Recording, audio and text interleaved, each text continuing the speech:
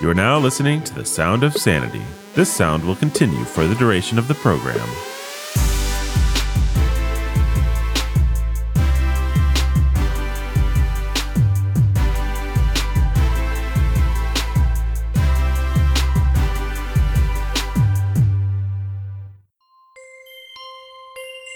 Good morning, Ben. Good morning, Nathan. Welcome to Sound of Sanity. Oh, thank you. I am your humble and obedient host. You, of course, are the preacher who's a teacher of sanity. That's me. And where is the pastor who's a master of sanity? He's sanely camping out with his family. He is sanely camping out with his family. Sounds like it's what he does. It's been a barrel of... It is what he does. Yeah. People don't know Jake and his family are homeless. They like to set up tents underneath the bridge. Yeah. In Evansville. Yep. Sometimes police have to remove them. But that's, they find another place. It's fine.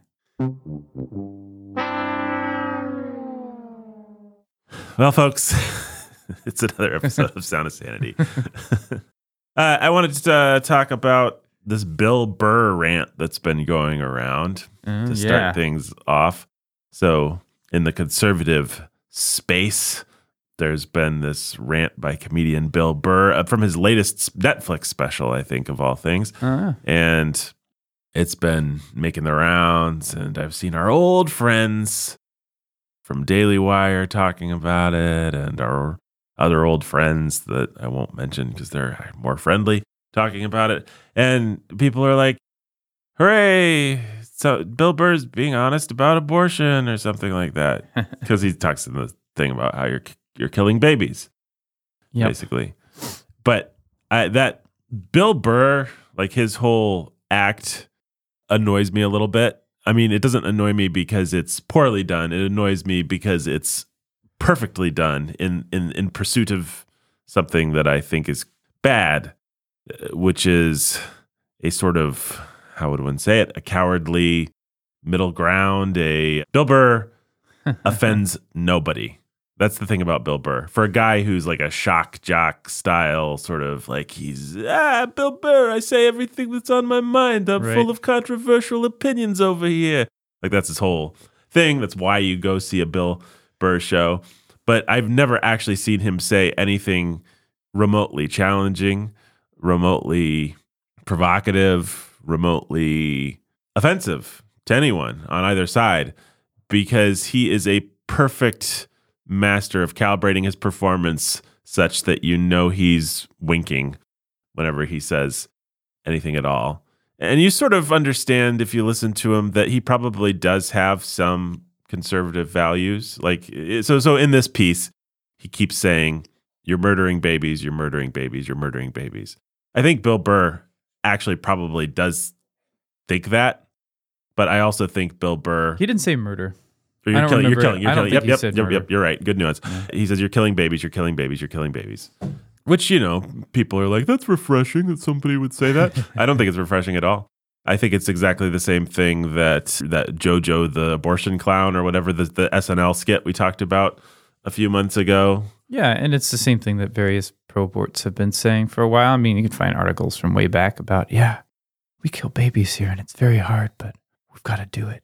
You could find that stuff. It's been around for decades. Right. There's a whole lot of dishonest people who don't even want to name what they're doing, who talk with all these, what you call it, words that are meant to disguise.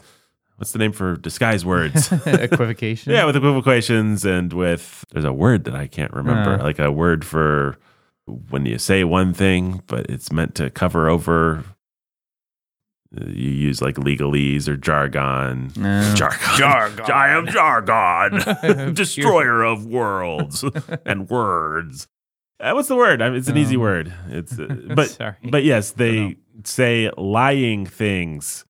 But there's another group of more honest people who are like, yes, we're killing babies, but it's necessary to kill babies, just like it's necessary to make all kinds of difficult decisions in a philosophically, socially advanced world. And so I think Bill Burr's just doing that. Basically, he's saying, he's saying exactly what a lot of people honestly think, which is because if I don't really recommend that you watch it, but if you watch it, you'll see he says, yeah, we're killing babies, but also people are stupid and there's way too many of us and there's plastic in the ocean. And so good thing. Good job. So good thing. But and then he kind of wants to, he does want to be provocative and be provocative by telling some version of the truth, I think. So he's like, but you're killing babies. You need to understand you're killing babies. Right. Which a lot of Christians have applauded him for, conservatives have applauded for. He has this metaphor where he's like, if I put a cake in the oven and then you come and you smash my cake before it can bake. And you say, well, it wasn't a cake yet. But it was going to be. Yeah. It was going to be. That's right. And he's just so good. You know, I've watched, I do like Bill Burr, I guess. I mean, I'm not like a huge Bill Burr fan. I've never like listened to a whole special or anything like that, but I've watched clips and stuff like that. He's pretty funny. But he always does this. He'll talk about child discipline. He'll talk about men and women. He'll talk about women's rights. He'll talk about these things and he'll say stuff that we would basically agree with. Yeah. Pretty provocative stuff. But I never assign any kind of heroism or actually moral courage to him, actual moral courage, because he just manages. He's incredibly sophisticated, especially for a guy whose delivery is so ostensibly blunt. Like you don't catch him doing much of anything besides just screaming into a microphone over here. Mm-hmm. But he's very sophisticated in the way that he manages to sort of wink at the other side of the audience. Oh, yeah. Say, yeah, I'm making fun of women right now, but you understand that I understand that that's not okay. You understand that I understand that I don't do this in my real life. You understand that this is, he manages to do that on the one side, and then he manages to wink at the other side of the audience, our side of the audience, and say, but come on, actually, there's some truth here, right? Mm-hmm. Like, actually, yes, I'm winking to them because I have to, which I just find the whole thing. Reminds you of evangelical leaders. Yes, it does. It does, actually. That's a great parallel. It's incredibly disingenuous. I think I'd go so far as to say, I might actually not say short of anything. I think he might be one of the most disingenuous rhetoricians in American life right now. Because at least somebody like Kamala Harris is just like, I'm a crazy devil person. I'm a liar. Like she's relatively unsophisticated in her attempt to pretend to be anything but a demon mother. Whereas Bill Burr actually does a good enough job that a lot of conservatives have embraced him and a lot of liberals have embraced him, and just everybody loves Bill Burr. Yeah. And it gives you a little bit more respect for the old school, truly nasty people like George Carlin or somebody like that, who's just like, no, I actually am hateful. I actually don't want you to like me. I actually want you to deal with how hateful I am. I don't think we really have anybody like that in comedy anymore. And I don't follow comedy real closely, but I think everybody's favorite, Norm Macdonald, was maybe the last one, and now he's dead. So I don't know that there's any. You'll often hear people say comedians are the only ones that in our culture that can actually tell the truth. And insofar as Bill Burr's telling the truth when he says it's killing babies, I guess that's true. But it's also true that I don't know that we have any actual comedians that tell the truth anymore. And I don't think that Bill Burr actually is one of them, because he's winking as he does it. And you might say, well, that's the job of a comedian. Well, there's winking and Bill Burr's doing the latter, I'm afraid. I don't know. Any other thoughts about that, Ben? I mean, nah, not really. Not really, but conservatives shouldn't be impressed. No. Well, it's just one of the reasons that it bugs me is it smacks of desperation. It's like we feel so insecure in our position and in our cultural standing that just anyone who says anything that sounds like something we can latch on to, who anyone who's vaguely doing anything that's on our side, quote unquote, we want to own that person. We've talked about this before with people like Joe Rogan, where it's like Joe Rogan's not a Christian. He's not a conservative. Mm-hmm. He just happens to be genuinely curious and like talking about things and have a quote unquote open mind. Mm-hmm. And so liberals have rejected him and conservatives have owned him. But there's nothing remotely moral or conservative. Not that those two things are equivalent, but there's nothing of either one in Joe Rogan. And yet people own him and they love him. And it just feels, and I don't mind if people listen to Joe Rogan. I don't mind if people watch YouTube clips of Bill Burr if they're not the vulgar ones. But it just smacks of desperation. And we don't have to be desperate. We win. Christ is king. And we don't need to latch ourselves on to anything that's vaguely popular, that's vaguely in our wheelhouse, just to try and get some cultural cachet. Mm-hmm. So, yeah. Yeah, I think that's true. But it's also true that you do, unfortunately, sometimes to get a perspective on yourself and on the culture. I'm not saying this for Bill Burr, but if you like Joe Rogan or you like stuff like the show No Agenda, you can get a perspective from the pagans on the lies that are being told that the Christians are behind on figuring out. And that's helpful. Yeah. That's helpful. Absolutely. Well, and obviously you can hear just from the way I'm talking that I've watched a lot of these people and engaged with their work.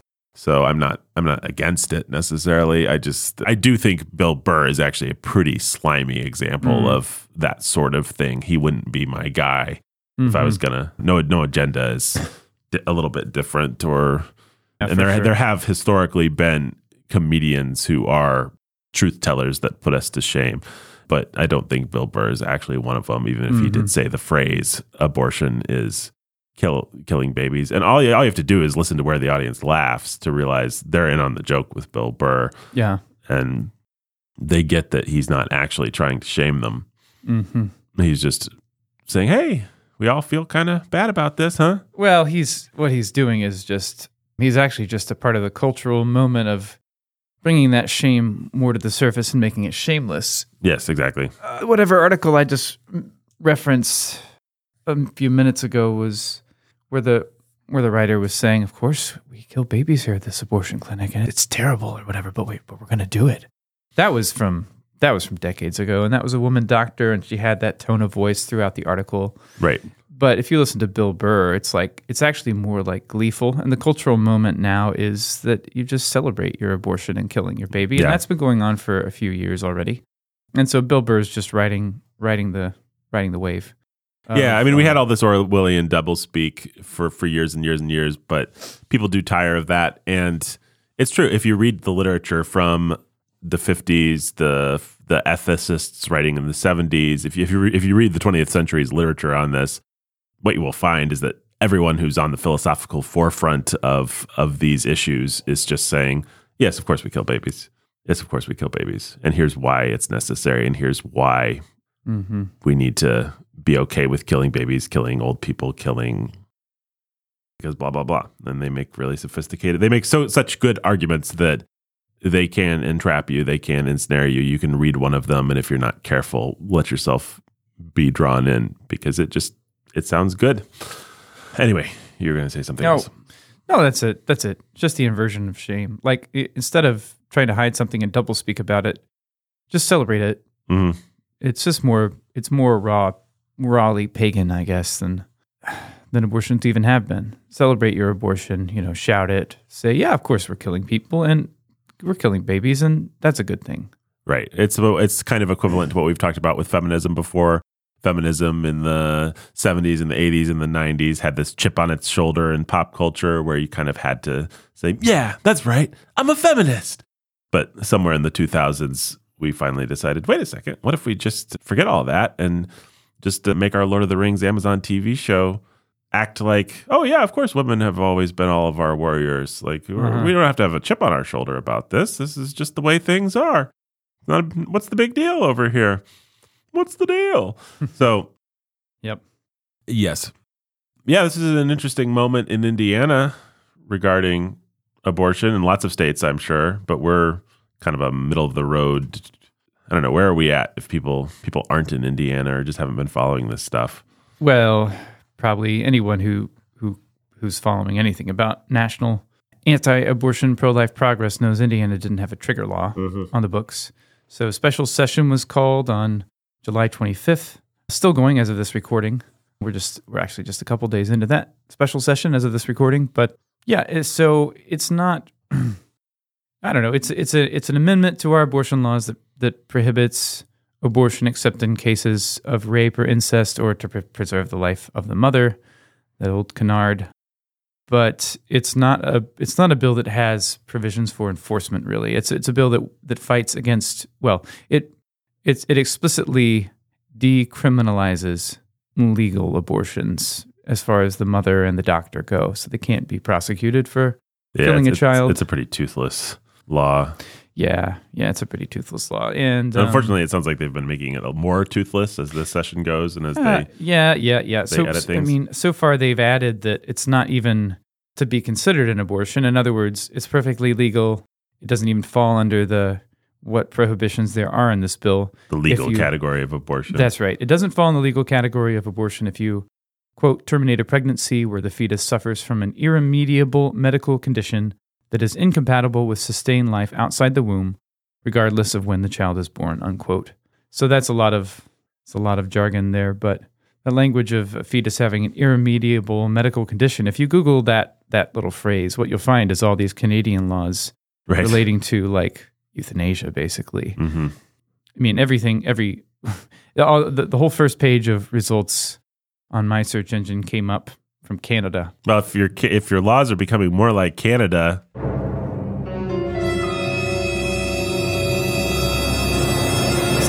it's not a good thing. No. You want to talk about a fatuous, mean-spirited society? I mean, man. And not a society that cares about life. A society that hates life, hates its citizens. I mean, I'm not racist against the Canadian people. I am not a huge fan of Mr. Trudeau, I guess. That's what you're hearing, folks. I just saw a video today of him where he's like, oh, yeah, we need to regulate our farmers and make all our people starve, and it'll be good for the economy. And I sound exactly like Nathan's Jordan Peterson impression, probably, but... Oh, man. Anyway. So this is just a lot of wiggle room. What is an irremediable medical condition that's incompatible with sustained life outside the womb? Well, do you think that the mother and doctor, some mothers and doctors might come to a different conclusion about what that is from other mothers and doctors? Absolutely. Of course. And so that's pretty gross. I don't know. It's just not Indiana, for all that it's a conservative state, is not that conservative in a lot of ways. Yeah. And our conservative politicians are pretty weak, as it turns out. And the two pro-life state representatives that makes sense. So representatives to the state legislature that have been fighting hard for years, as I understand it, were defeated in the primaries. That's discouraging. Yeah. Right as Roe versus Wade is overturned. So I don't know. Indiana needs your prayers. Yes, absolutely. We are a state that in many ways has reaped the benefits of being conservative for a long time. We've had conservative fiscal policies and stuff like that. And we haven't seen the kind of willful destructiveness that's overtaken cities on the east and west coast. We haven't seen the kind of mismanagement. Besides in my beloved hometown of Bloomington, Indiana, which is pretty overrun with homeless people and stuff like that the last time I've been on the downtown streets. But like here in Evansville, things feel pretty conservative. But it's kind of that thing that happens with people where it's like, well, I don't actually have to fight for anything moral as long as it feels moral, as long as it feels like we're all just good old boys, as long as it feels nice. I can let the devil encroach here or there.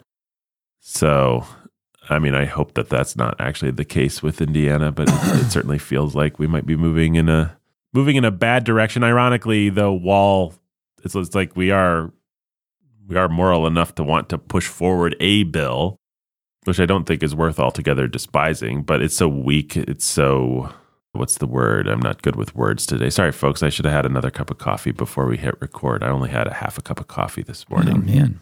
So what's the word for when you're like that guy that wanted to appease Hitler? When you're Neville Chamberlain. There you go. Sorry. Chamberlainian. We could be a little bit like that, maybe. I don't know. Ben, you got any more thoughts on this thing before we call it an episode? No, not so much. Yeah, it's too bad. This is a good opportunity for our state to just outlaw abortion. And if they don't, it will be a real shame. And I don't know. I guess it will simply expose what's been the truth the whole time about our state. Yep. And we'll just have to fight that much the harder. Yeah, well, I suppose if people don't know, because some people listening might not be from Indiana and they may have just never put the two and two together in their mind. Mike Pence was our governor for the longest time before he became vice president. So I don't know what that tells you, but it might tell you something. I think he's a good man. I think he was better than Governor Holcomb, who we have now. There's a lot of respect that I have for Mike Pence, actually. But whatever you think about Mike Pence, he used to be our governor. So, and I used to have a Patreon for Sound of Sanity. I also still do. We still do, I should say. You can go to our Patreon. It's patreon.com/Sound of Sanity. You can be part of our Discord. You can see videos that me and Ben post of behind the scenes stuff. All kinds of exciting things like that. Yep. Just go to patreon.com/Sound of Sanity. Sign up for as little as the price of a cup of coffee a month today. And until next time, stay sane.